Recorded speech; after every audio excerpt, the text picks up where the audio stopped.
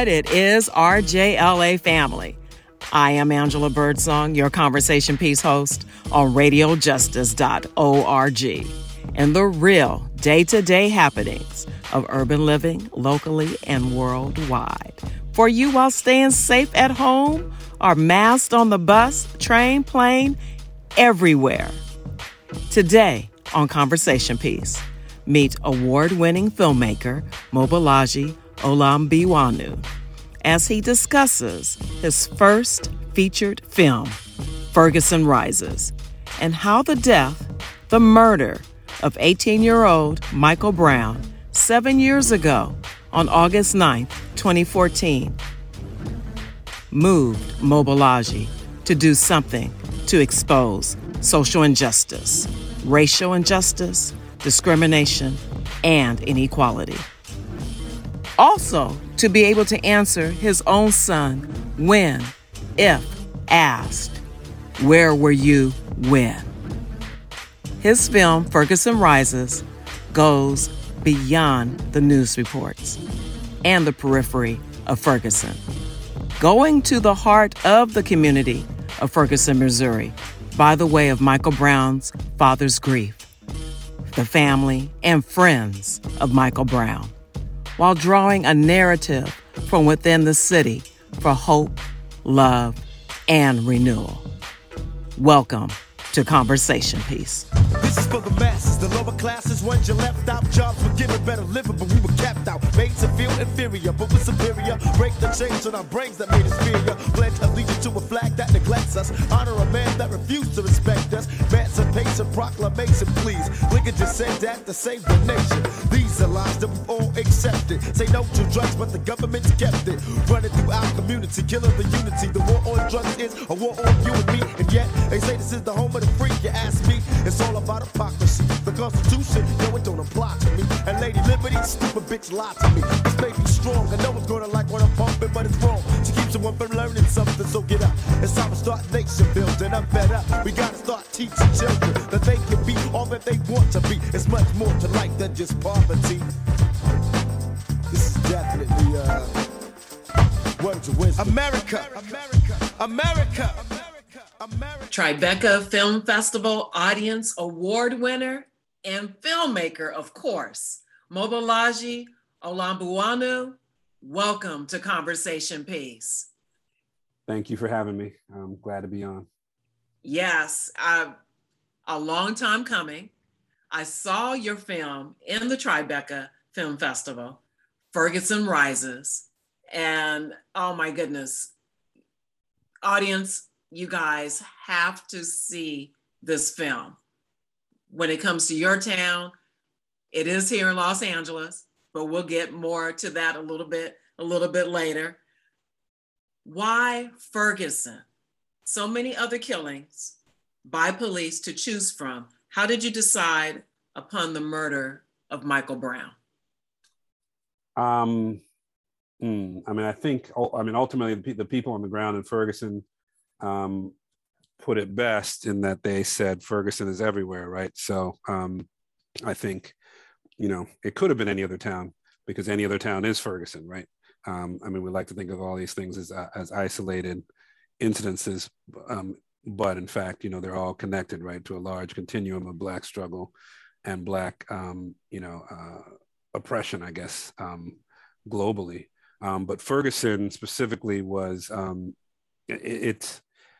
I think it came to me that this was the time for me to do it. I think, everything is about timing. I think Trayvon Martin's murder really hit home for me, a couple years prior. And it really opened me up in a way that I did not expect, because I'd heard about these killings, but there wasn't really a face to the name, and Trayvon Martin's face, I think, became much more ubiquitous than other faces had prior, and just him being a teenager, a 17-year-old, that really hurt deeply, and that was a time when I wanted to do something about it, but I wasn't quite sure what I was going to do. And then when Michael Brown was killed, my wife was 7 months pregnant with our son. and being in that vulnerable space of being or about to, someone, about to be a father. I was about to be a father, and being in that vulnerable space where you're thinking about the future and you're thinking about your child and what's out there. I couldn't help but think, this is not the world that I want for my son. I couldn't help but think, that could be my son 18 years from now on the ground. And symbolically in a way, right, that is all of us on the ground, right? That could be and any of us at any minute, and could have been any of us. Yeah, I think the 4.5 hours on the ground, the internet sort of exposure, I think really connected me with the subject matter, I think, in a way that that I hadn't been, connected with things prior to Trayvon Martin. And then most importantly, I think it just seemed like the stars aligned at that moment. My wife was 7 months pregnant with our son, and I kept thinking, my parents are immigrants. They came to this country, and in some ways, I guess, they came to this country in the 60s to study. From Jamaica and Nigeria, and to New York. And I remember asking them, hey, Malcolm X was speaking at that time, all kinds of stuff was going on. Did you go see these people? Were you involved? And they were like, no, we were just studying. We're doing our thing. I didn't gather from them that they really were active at that time. And as a 20-something-year-old, when I asked that question to them, their answer was unsatisfactory. Now I understand the nuances of their decisions as immigrants and all that other stuff, but then it was very unsatisfactory. So I know there will come a point in time when my son will ask me, what did you do during this time period? And the last thing that I wanted to tell him was that I did nothing, and so with, motivated by his spirit, by who he's going to be and who I want him to be in the world, I sort of pushed forward with the idea of going, but did not mention it until out loud, verbally, until my wife, a week later, a week after I'd been thinking about it. She was 7 months pregnant. She wasn't doing very well. And so I wasn't going to bring it up to her and say, hey, I want to go leave and put myself in harm's way while you're about to have a child and you're not feeling well. So that just didn't seem like the appropriate response or appropriate time to have a conversation. So independent of all my thoughts, my wife turned to me a week later after I'd been thinking about it heavily, and she said, I think you need to go to Ferguson. And so it was with that sort of synergistic, or what do you want to call it? That sort of mind meld, I guess, in the sense that just was further confirmation that I needed to go and I needed to do something. And this whole process with the film has been very much about a series of coincidences, a series of miracles that have led us to this point where we actually finished the film 7 years later, because this is my first feature film. I've worked for other people, but working for other people and creating your own film are very distinct from one another. I did not know that at the time when I started making this, but they're very distinct in terms of the skill sets necessary. When you're making your own film, you got to be able to do everything if you have to, and that is not the case when you're hired to do one thing. So anyway, I'll elaborate more on that later, but I will just say that. So that was the inspiration, was my son, and also I will say that when I was 19 years old, I was also arrested and framed by the police in New Jersey, and so I couldn't help but really see myself on the ground, right? When I saw the images of Michael Brown, because I thought about, if my police interactions had gone the wrong way, that could very well have been me on the ground. So it had a very clear resonance because I was 19, he was 18. My son was about to be born. There were just a lot of things that, I was already coming off of the Trayvon Martin and all the other things that arose after that. And then here we land on Michael Brown, and it was just, it was necessary to, as an outlet, as a way of maintaining my sanity.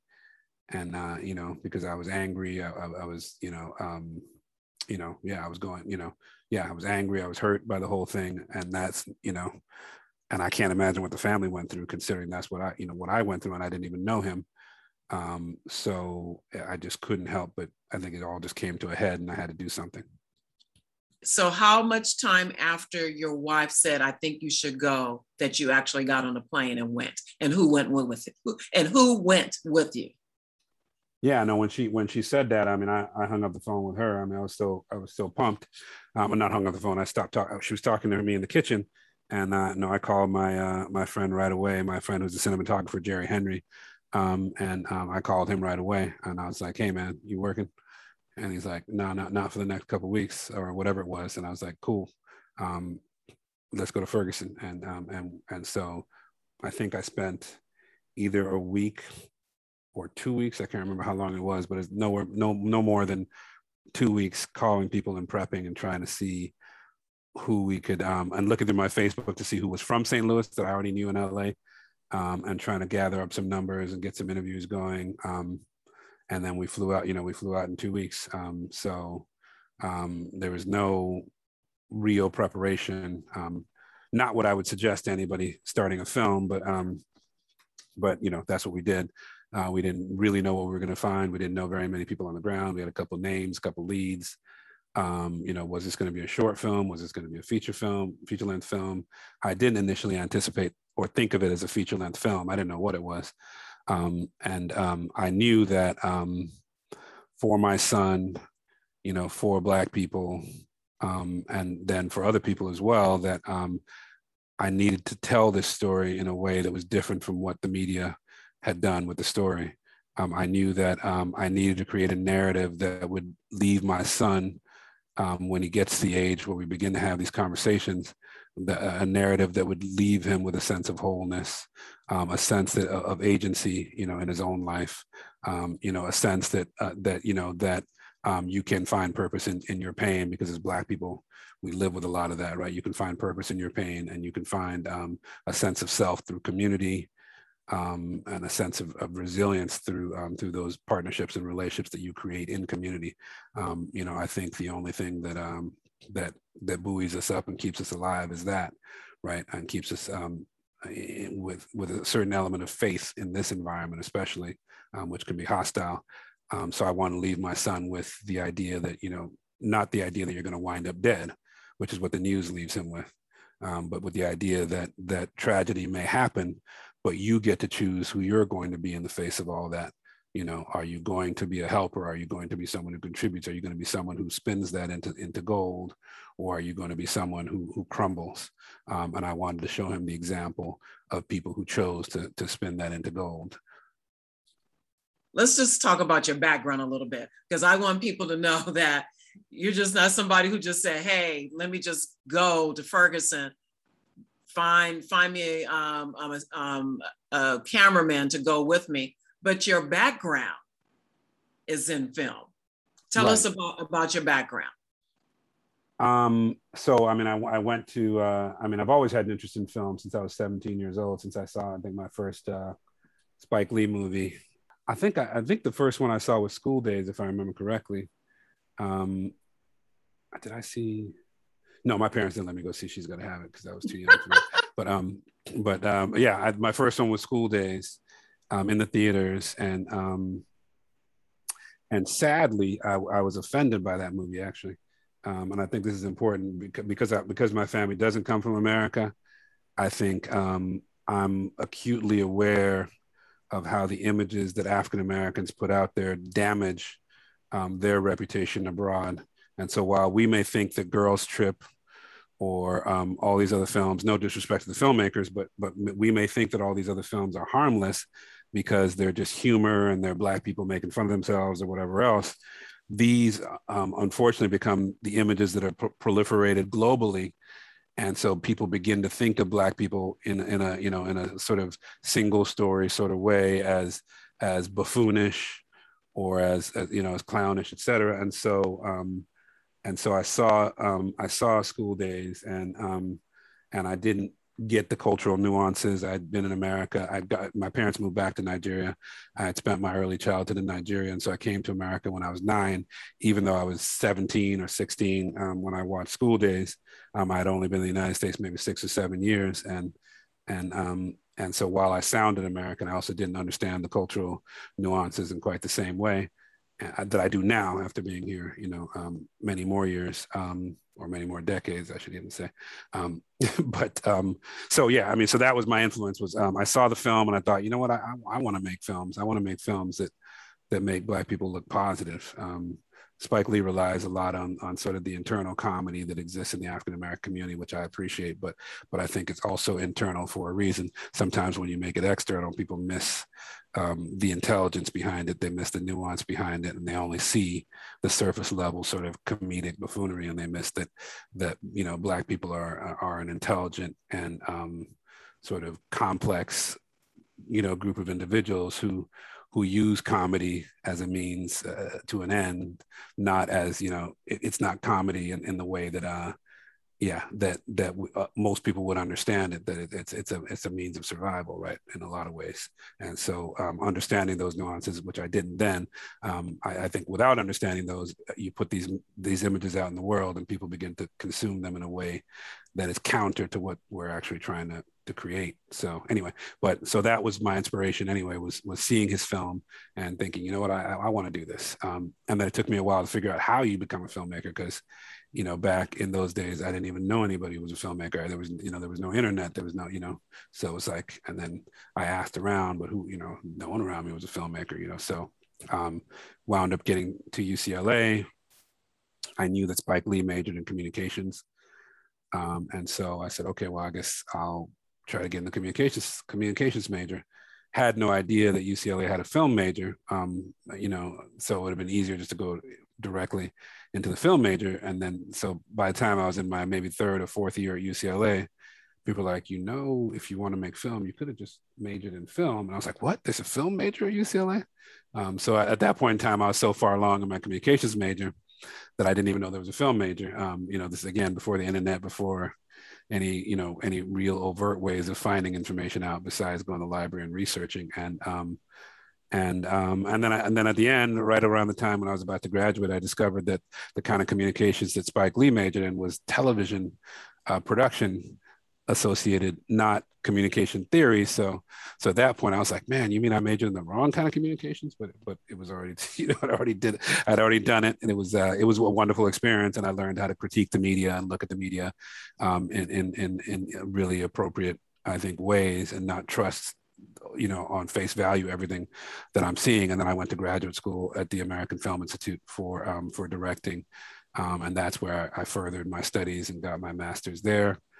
And so, yeah, I'm not into this. I didn't get into this by just by happenstance. Right before Ferguson, I'd been shooting for people, editing, mostly shooting, and then also doing some producing and other sorts of work for many decades prior, since college.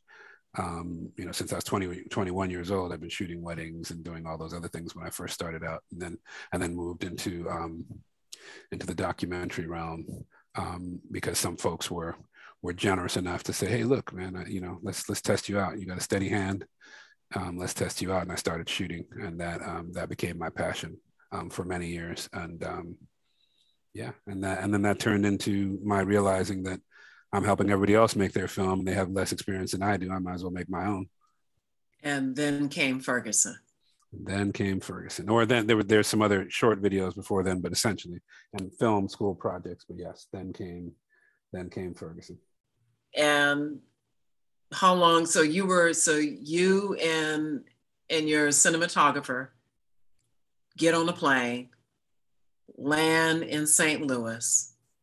What do you see first? Was it just we're in the airport, we're getting in the cab, or?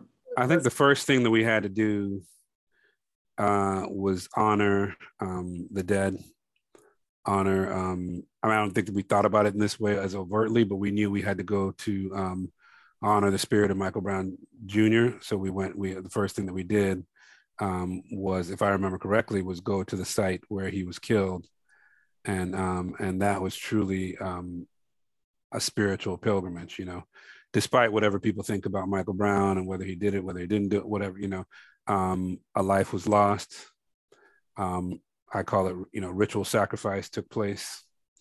America, I think, thrives quite often on ritual sacrifice.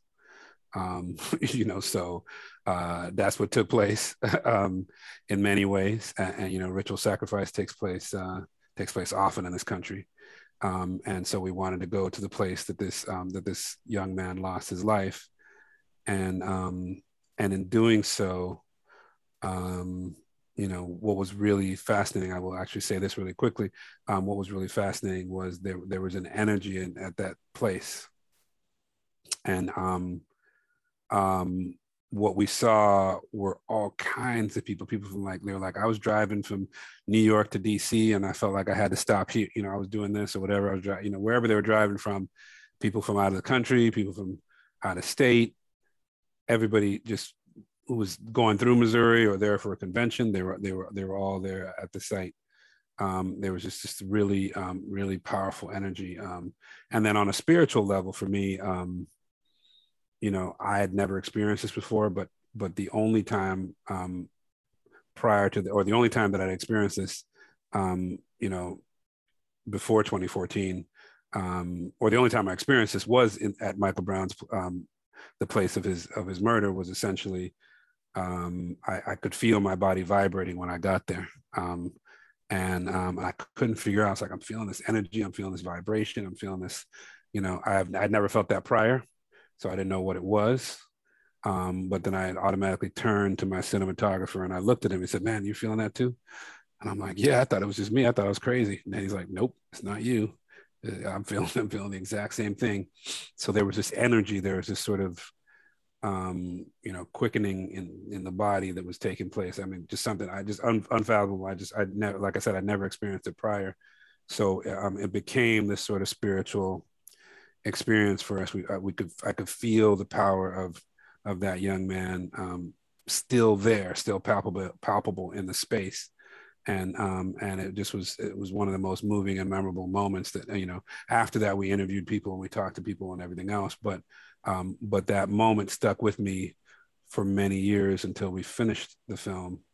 And actually, ironically enough, when we finished the film, when I finally got the edit that I was proud of, I was watching it with my wife and my body began to vibrate again. And I didn't even notice it then. I didn't notice I was shaking.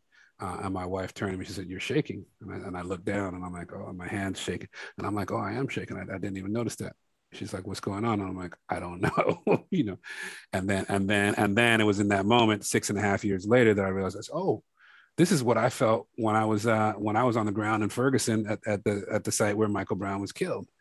And I was like, oh, that's the feeling, and then so there was this full circle sort of spiritual moment. I've been back to the site that Michael Brown was killed, and many times since 2014, I did not feel that all those other times. I only felt it the first time, and I felt it when I finished this movie. So in a way, I saw for myself, or I felt that this was in some way, shape, or form, some kind of message from Michael Brown, that we had completed the cycle, we had done the work that he had asked us to do. And we had told his story in a way that was worthy of that offered him the respect and humanity that he deserves, that all human beings deserve, regardless of whatever mistakes they've made. That humanity, people cannot be and should not be robbed of that humanity. And our commitment in making the film was to bring that humanity to him through his father, and then by extension bring that humanity to all Black men and all Black people, male or female, right? Because Sandra Bland and some of the other names of Black women, there's so many names of Black women who lost their lives to police violence as well that we often forget. So I don't want to make it seem like it is only Black men, because too many people forget that Black women lose their lives to this as well. And I wanted to honor that. I mean, in this specific instance, we're not focusing on a Black woman, but I still, in spite of that, want to honor the lives that are lost, and bring some level of humanity that the media does not often bring to our stories, and to the deaths of our people. They seem commonplace to most people, and that's a shame. No life lost should be commonplace at all. Indeed, indeed. Let's take a break. Mm-hmm. Before George Floyd, before Breonna Taylor, before Black Lives Matter, there was Michael Brown Jr. Ferguson Rises, a life-changing documentary. You're listening to Conversation Piece on radiojustice.org. I'm Angela Birdsong, your host, with my guest, Mobolaji Olambiwanu. We'll be right back. Can't call it, can't call it. I never came from deep pockets. Why can't I make a deposit? Nah, can't call it, can't call it, yeah, can't call it, I can't call it. I never came from deep pockets. Why can't I make a deposit? I can't call it, yeah, I can't call it. Oh, I had so many days of crying. Oh, I had so many days of pain. Have you ever been as sad as I am? Lord, I ask if anything would change. I can see the future that we're heading. I would say it's better not to tell. If it's anything like this in heaven, maybe I'd be better off in hell. I'm Angela Birdsong, and you're listening to Conversation Piece on radiojustice.org. Ferguson Rises.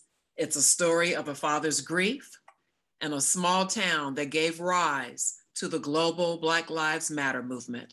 Welcoming back my guest, Mobolaji Olambiwanu, filmmaker. This is his first featured film, Ferguson Rises. You guys, I saw it and I'm going to see it again. I'm going to see it again. It is playing locally, right here in the Los Angeles area at the Laemmle Theaters in Santa Monica. We'll give you more information on that in a second, but another question. Everybody knows about Ferguson, Mike Brown. We've seen it on the news. Sound bites and everything. Your film, Ferguson Rises, what is told in the film that people outside of Ferguson, and perhaps local residents in Ferguson, will discover and learn from your film, Ferguson Rises? Yeah, I mean, I think I almost hear two questions in there. What differentiates this from the other films that were made on Ferguson, and also what can people perhaps learn from this film in general, right? Yeah, I mean, I think what for me differentiates this film from other films, for sure, there have been two other films on Ferguson, both good films. One that was centered around two female activists, another that was centered around, did Michael Brown do it? Did he not do it? The sort of logistics of the crime scene. This film is different in that we focus on the people in the community, both Black and white, both police officers and non-police officers, activists and non-activists, to get a more sort of well-rounded perspective on how people were impacted by the murder of Michael Brown. We also focus on the father as a through line, and never before have I seen a film that focuses on fathers and grief, for one, and then even more granularly, I've never seen a film focus on Black fathers and grief. I have never really seen this issue broached with men, whatsoever, really. And so it was very important to me to use this as an opportunity for Black men to experience their own humanity. I also wanted it to be a film that allowed the rest of the world to experience Black male humanity. I think quite often we represent ourselves in very harsh ways. We represent ourselves, or the representations we see of ourselves are rappers who don't care, or whatever, who are tough and from the street and blah blah blah, and that's certainly one side of who we are. right, based on our experience here on this continent. But there are many sides to who we are, and I don't want those other sides to be left out, because in the absence of seeing those sides, we wind up in a situation where it's easy to demonize Black men, where it's easy to kill Black men, right? They're that menacing person who drinks Hennessy all day long, you know, who's crazy, or, you know, drinks scissor all day long, and, you know, and screams a lot, and is misogynistic and hates women. You know, it's easy to let that person die. It's easy to let something bad happen to that person. But when we see Black men as our brothers, when we see those people who are even maligned as misogynistic and as, you know, drinking scissor or whatever you want to call it, and we see the humanity of those people as well. I'm not, you know, because I don't want to deny them of their humanity either, but the way that they represent themselves, or the way the media represents them, certainly robs them of that. And we want everybody to be imbued with a sense of, or to be left with a sense of Black male humanity, and by extension, the humanity of all people. But I think if the least among us are seen as human beings, then everybody else is cool, right? So I think in this case, we wanted to really focus on Black men. You mentioned in your bio about your cinematic goal. Did Ferguson Rises, does this film uphold to that goal? And let us know what that goal is. I can easily just read it right from your bio, but let's hear it from you, because it may have changed. I haven't read my bio in a long time, so I'm trying to remember. I'm trying to remember the line, but our something about our mutually shared humanity, or I'm blanking on it now. I was like, but no, you said it's your goal to use cinema as a tool to share diverse cultural and political experiences, critique the superficial conditions that divide us, and accentuate the merits of shedding our prejudices. Right. Yeah. No, that goal is very much the same for me. I mean, I think my experience with the people of Ferguson, the ones that I met, both Black and white, the ones I disagreed with or agreed with, what I got, and I think what you'll take away from the film, which is unique, is a sense of all their humanity, you know, of each person's humanity, despite the fact that you may agree or disagree with them. There are you get a sense of who they are as human beings, and the importance and the kindness and the gentleness that I think exists, because underneath all that bravado that most people are expressing, you know, as they confront others, there's a vulnerable side to each and every one of us, and I really wanted to focus on that side. So we're able to see the humanity of white people, we're able to see the humanity of Black people, which is much more necessary in this day and age. But in order to be able to talk across those lines and really be able to move things forward, I think we have to see each other first as human beings. You know, it may be easier for us sometimes as Black folks to see white people as human beings because we get a broad variety of images in the media that represent whiteness, but we get very few images in the media that represent a broad array of Blackness. And I think, so my attempt with this film was to represent that broad array of Blackness, and at the same time bring a level of humanity to the white people in the film as well. Even though they're not necessarily the primary focus, there's no need to be disrespectful to some in order to be respectful to others. You know, I think, you know, it's not a zero-sum game. We can be respectful to all people, yet still push an agenda that furthers the rights of Black people, really. Now, some of the people that you interviewed in Ferguson Rises, some of the white residents in Ferguson who really didn't, well, you know, the ones who needed to understand Black humanity, did they get to see the film, and do you know their response to it?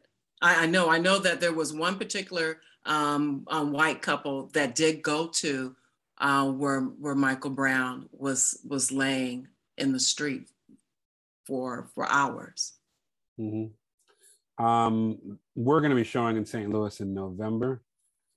So that'll be the time at the St. Louis International Film Festival. I don't think it's actually been announced yet. So I may be saying something I'm not supposed to say. Erase the St. Louis International Film Festival. We're going to be showing in St. Louis in November. I won't say where, but it'll be available to audiences to be able to watch. So I hope that at that time, once we invite them, they'll come. I know they're very fearful, as many white people were fearful on the ground when I interviewed them, that I was going to depict them as horrible people. And so a lot of them, in their sensitivity, refused to be interviewed. But this couple chose to be interviewed. They allowed themselves to be vulnerable, to be on camera. So I give them, much respect for at least attempting to be open. We have a Republican member in the film, or white Republican male in the film. He was in the film, and so I give him credit for attempting for coming to the table and attempting to be part of the conversation. I think the other folks, the other white folks in the film, were even more vulnerable and even more generous with their time. So while at the same time I did not always agree with their points, I also wanted to respect their generosity, respect their hospitality, and respect them as human beings. Because again, we don't get anywhere by disrespecting people, is my personal belief. But we may not get anywhere by respecting people, I don't know, but at the very least, I was raised to respect people, and particularly those who are older than myself, coming from Nigeria and Nigerian and Jamaican tradition, but primarily Nigerian tradition. So I felt like that's how I really approached the filmmaking process, was as an acknowledgement of their generosity, yet and still also something that critiqued the things that were incorrect, but allow that to be more of an organic critique from members within the film, rather than me being heavy-handed about my need to delineate, where they messed up or where they were wrong, right? I think you could watch in the audience through the film, and you could gather that more naturally, at the same time as you're getting a sense of them as human beings as well. So yeah, that was the approach, and so I think that's very much in keeping with my commitment, and just maybe it's a personality thing too. I just I'm an educator, I'm a filmmaker, and I think all that requires a lot of patience. So maybe that extends itself to the subjects in the film, and to human beings in general, I hope. And initially, there was only 2 people on the production team that was in Ferguson. Did others come to Ferguson later, or it was just you and what is his name, Harry, the cinematographer? Jerry. Yeah. I mean, initially, yeah, they were on the first visit. They were I think it was just the 2 of us. And I think we picked up someone on the ground to help us, with some basic logistics. We may have, or may not have, I can't remember if it was on that trip. There were a lot of different trips. And then there were some times when Jerry wasn't available, so I had to pick up local cinematographers as well. So, there were a variety of people who were involved, but primarily Jerry is the main cinematographer, and then other cinematographers came on board after that as needed, following in the same sort of cinematic style as best as possible. When the entire production team, 6.5 years later, when you guys are looking at the final cut, what was the atmosphere like? Oh, we haven't. The production team hasn't gotten together to see the final cut. I mean, I've seen it, and that people have seen links to it, but because of COVID, we've never been in the same space to actually watch it and see it. So we'll be in the same place during one of the Laemmle screenings at the same time, and I'll be able to sort of hear from them and get a sense of their energy at that moment. But we haven't, unfortunately, had that time to be able to see it.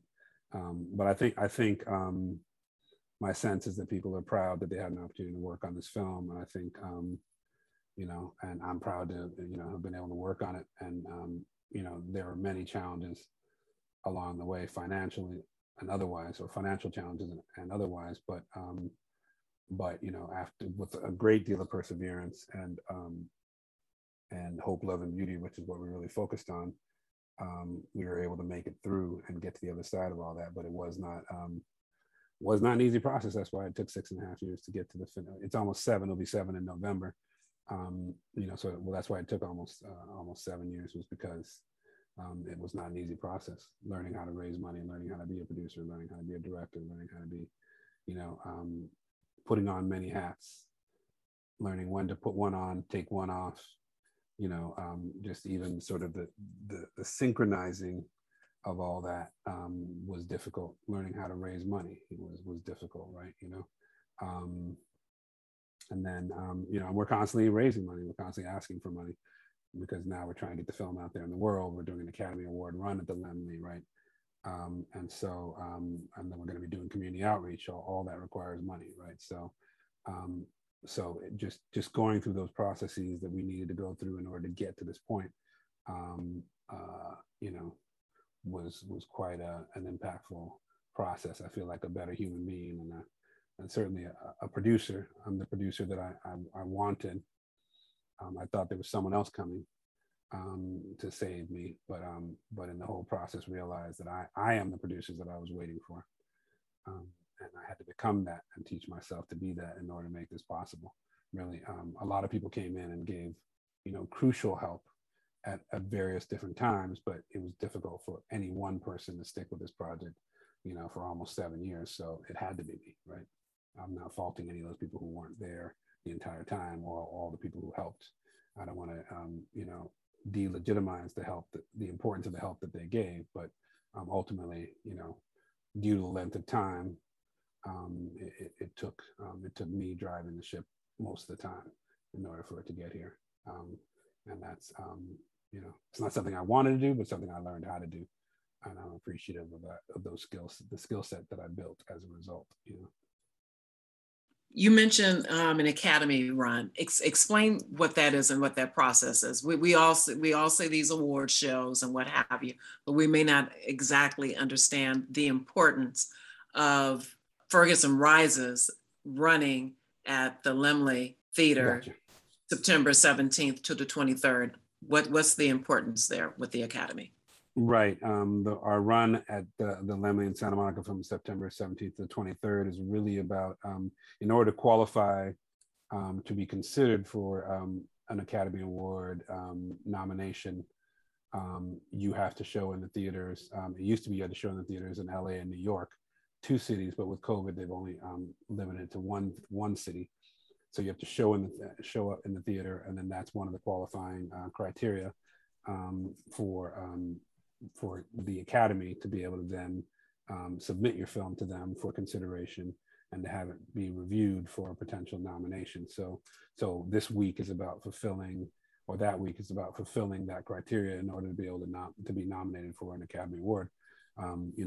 Would be great to win it, and certainly getting as many people out, getting as much support, getting as many eyeballs on it gives us builds enough awareness around it, builds enough press around it potentially, that we could have an impact. So the more of that we can do, certainly the more it helps. So people go out there and see it, go check out the Laemmle website. I'm sure that'll come up in the program, and please support.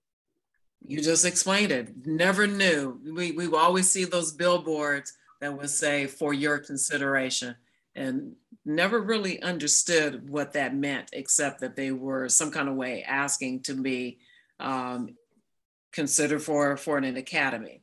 Mm-hmm.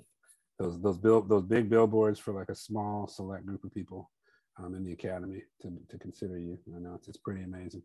Because yeah, exactly. Those billboards are up there, and you're like, well, I don't consider what I'm not part of the Academy. What am I considering? Right. Most people are not considering anything, but I guess for those few Academy members that drive by, that's when you have that Netflix money, and put $1 million into a campaign, which we don't have yet. But my hope is that, sometime in the future I will have $1 million campaign. I hope. Most definitely. So what's next? We know that Ferguson Rises will be running at the Laemmle Theater in Santa Monica September 17th through September 23rd. Mm-hmm. 3 times a day, 1:30, 3:40, and 7:40 Mm-hmm. in Santa Monica. But after that, what's next for Ferguson Rises? We know you already gave us a sneak peek for November. But for your production company, what's next? What's on the horizon? We have lots of projects on the horizon, or lots of projects that I'm developing. I mean, it's a little hard to develop all of them and focus on them because this process of getting ready for the theatrical release, getting ready for our eventual PBS release, our online release on whatever platform that is, whether it's Netflix or Amazon or somewhere else. All that takes up so much time, but I see, I mean, one thing I'm working on is a civil rights documentary, which, I don't want to get into too many details on, because I want to, until this stuff is really fully formed, I don't want to talk too much about it, but I would love to do something on the Black fathers that have lost their children. I'd love to do that. I'd love to work in this space, in the social justice space. But I'd also like to do some narrative films as well. I have some horror film ideas and some other film ideas that I'm developing. But everything has sort of this political undergirding underneath it. So it's not just horror for horror's sake, or but I also feel like I have a responsibility to my son. So there are a few films in this police series that I'd like to make, because I feel like I really want to set the space for my son to live in a safer country, in a safer space. And I can't help but think, what am I making films for if I've got this kid here and, and I'm not making him to make his life better? What am I making him for? So I have a hard time thinking of just making a just straight up comedy or whatever else, if it doesn't alter the quality of his life and the quality of life of other Black people. What am I making it for? I mean, perhaps if I'm offered $9 million or whatever to make a movie, I might have to rethink that decision temporarily. But I feel like if given the opportunity, I really want to make films that alter the consciousness and alter the conditions, of Black people in this country and around the world, because we need that support. We need that hope, love, and beauty. Most definitely. The name of your production company? The name of the umbrella company, the umbrella project, is Hope, Love, and Beauty. Right. Have your parents seen the film? Yeah, I mean, they're not Americans, so I mean, this doesn't register for them in quite the same way. And they're older, so so they're just getting them to. They watch it on like my sister's cell phone because they couldn't figure out how to get it on the computer screen, and so the quality of however they watch it, and then 3 people looking at a little cell phone, I doubt that they're concentrating. So yeah, they've watched it, but I don't know to what extent that they've gotten it completely. And then again, not being American, I don't know that it that they have the same experience of it culturally. I don't know. They've sort of been pulled more towards the American side by because of my experiences, my getting arrested and framed, my becoming sort of aware of the politics of things. But I don't know. I think it's like Daniel Kaluuya said when he won. I slip into Kaluuya, but Daniel Kaluuya said when he won the Academy Award, his mom was like, "Does this guarantee you more work?" He said, "No." Do they give you money for winning it? No. She's like, "So what is this? What are they giving you? What does this thing mean? They don't give you money. You're not guaranteed any more work. What is this thing? This is a statue? What do you can't eat a statue. What are you going to do with that?" So in that way, I think we're, have very, foreign sort of practical parents.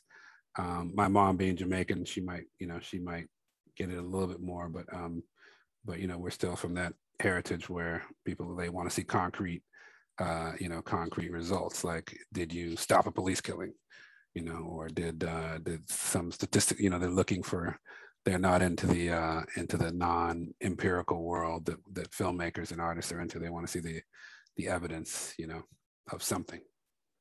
So that, but they're proud and they're happy that I got it done. I mean, I'm sure there were moments that they doubted it over the course of 7 years, or almost 7 years, I'm sure. So they're happy, for sure.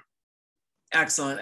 I'm sure it is challenging for any parent to have artists as children.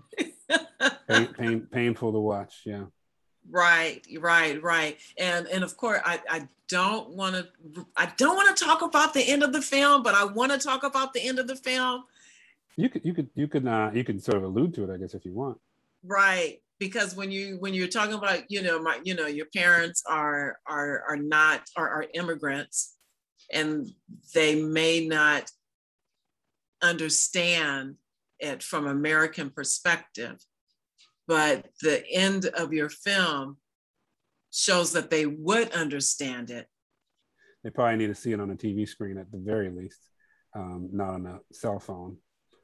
So I got to get them prepared to use technology in a way that allows them to see it. So I think, eventually when it comes out on TV, then they'll be able to watch it, because they know how to turn on the TV and get that going. But getting them to work on the computer is a little more of a task, So yeah, but nonetheless, I think they've seen the press. They probably even read it. I don't know for certain, but I sent it to them. I think they're proud of it, and they're proud that they just want to see me get out there and do some work and make some money, really. So I can stop asking them to support me on my projects. Only if they want to stop supporting you on your projects. Give us the website. How do we get more information about the film, and tell us about this showing that's happening September 17th to the 23rd.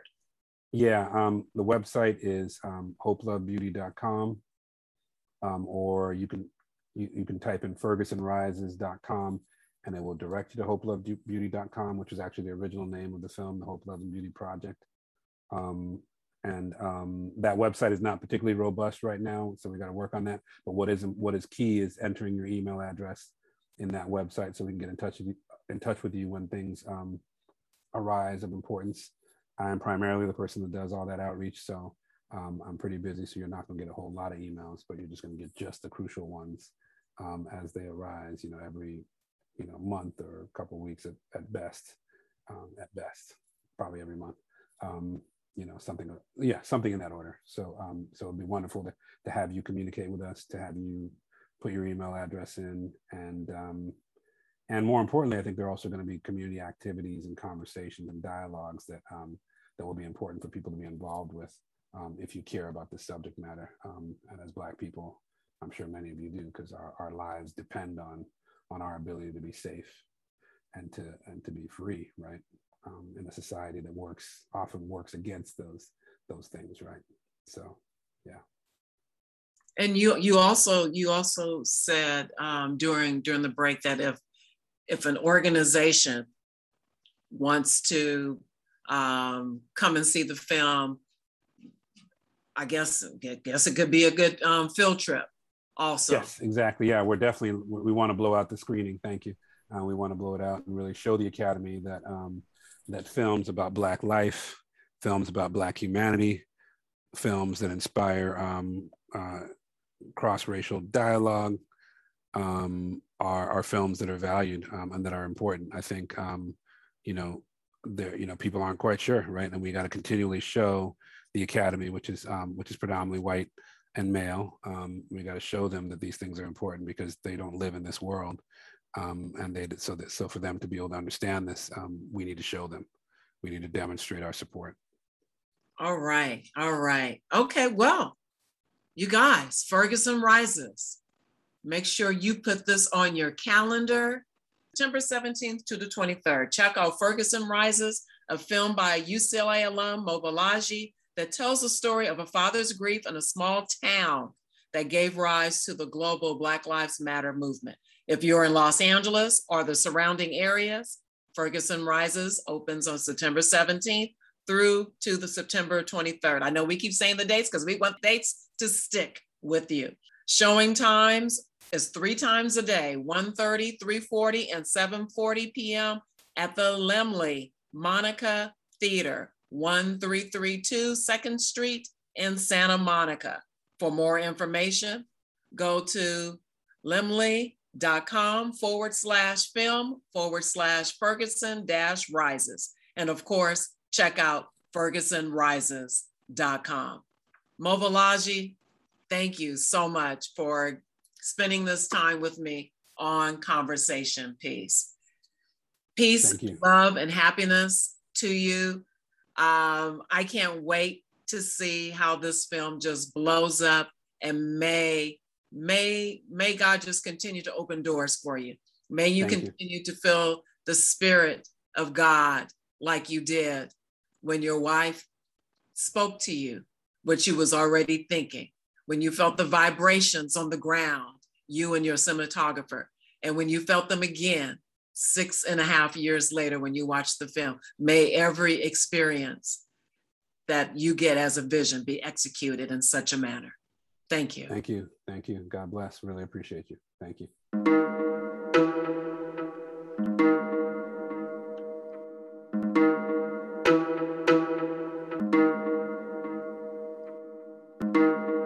Thank you to my guest, filmmaker Mobolaji Olambuwanu.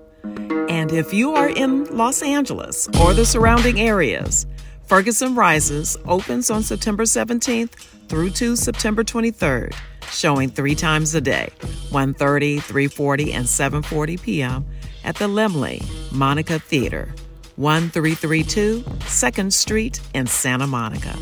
For more information, go to laemmle.com/film/Ferguson-Rises and check out FergusonRises.com. You can find them on Instagram and Facebook also. Thank you to Leslie Radford, Adam Rice, Michael Washington of M. Wash Soul for the opening and closing theme song, and always you, our RJLA family. Reach us on Radio Justice Facebook. Give us some love, give us some likes as you listen to us worldwide anytime on radiojustice.org. I'm Angela Birdsong. Once again, thank you for allowing me to share this very special experience of Conversation Piece on Radio Justice with you. Remember to be on guard, stand firm in the faith, be brave, be courageous, and let all that you do be done with love.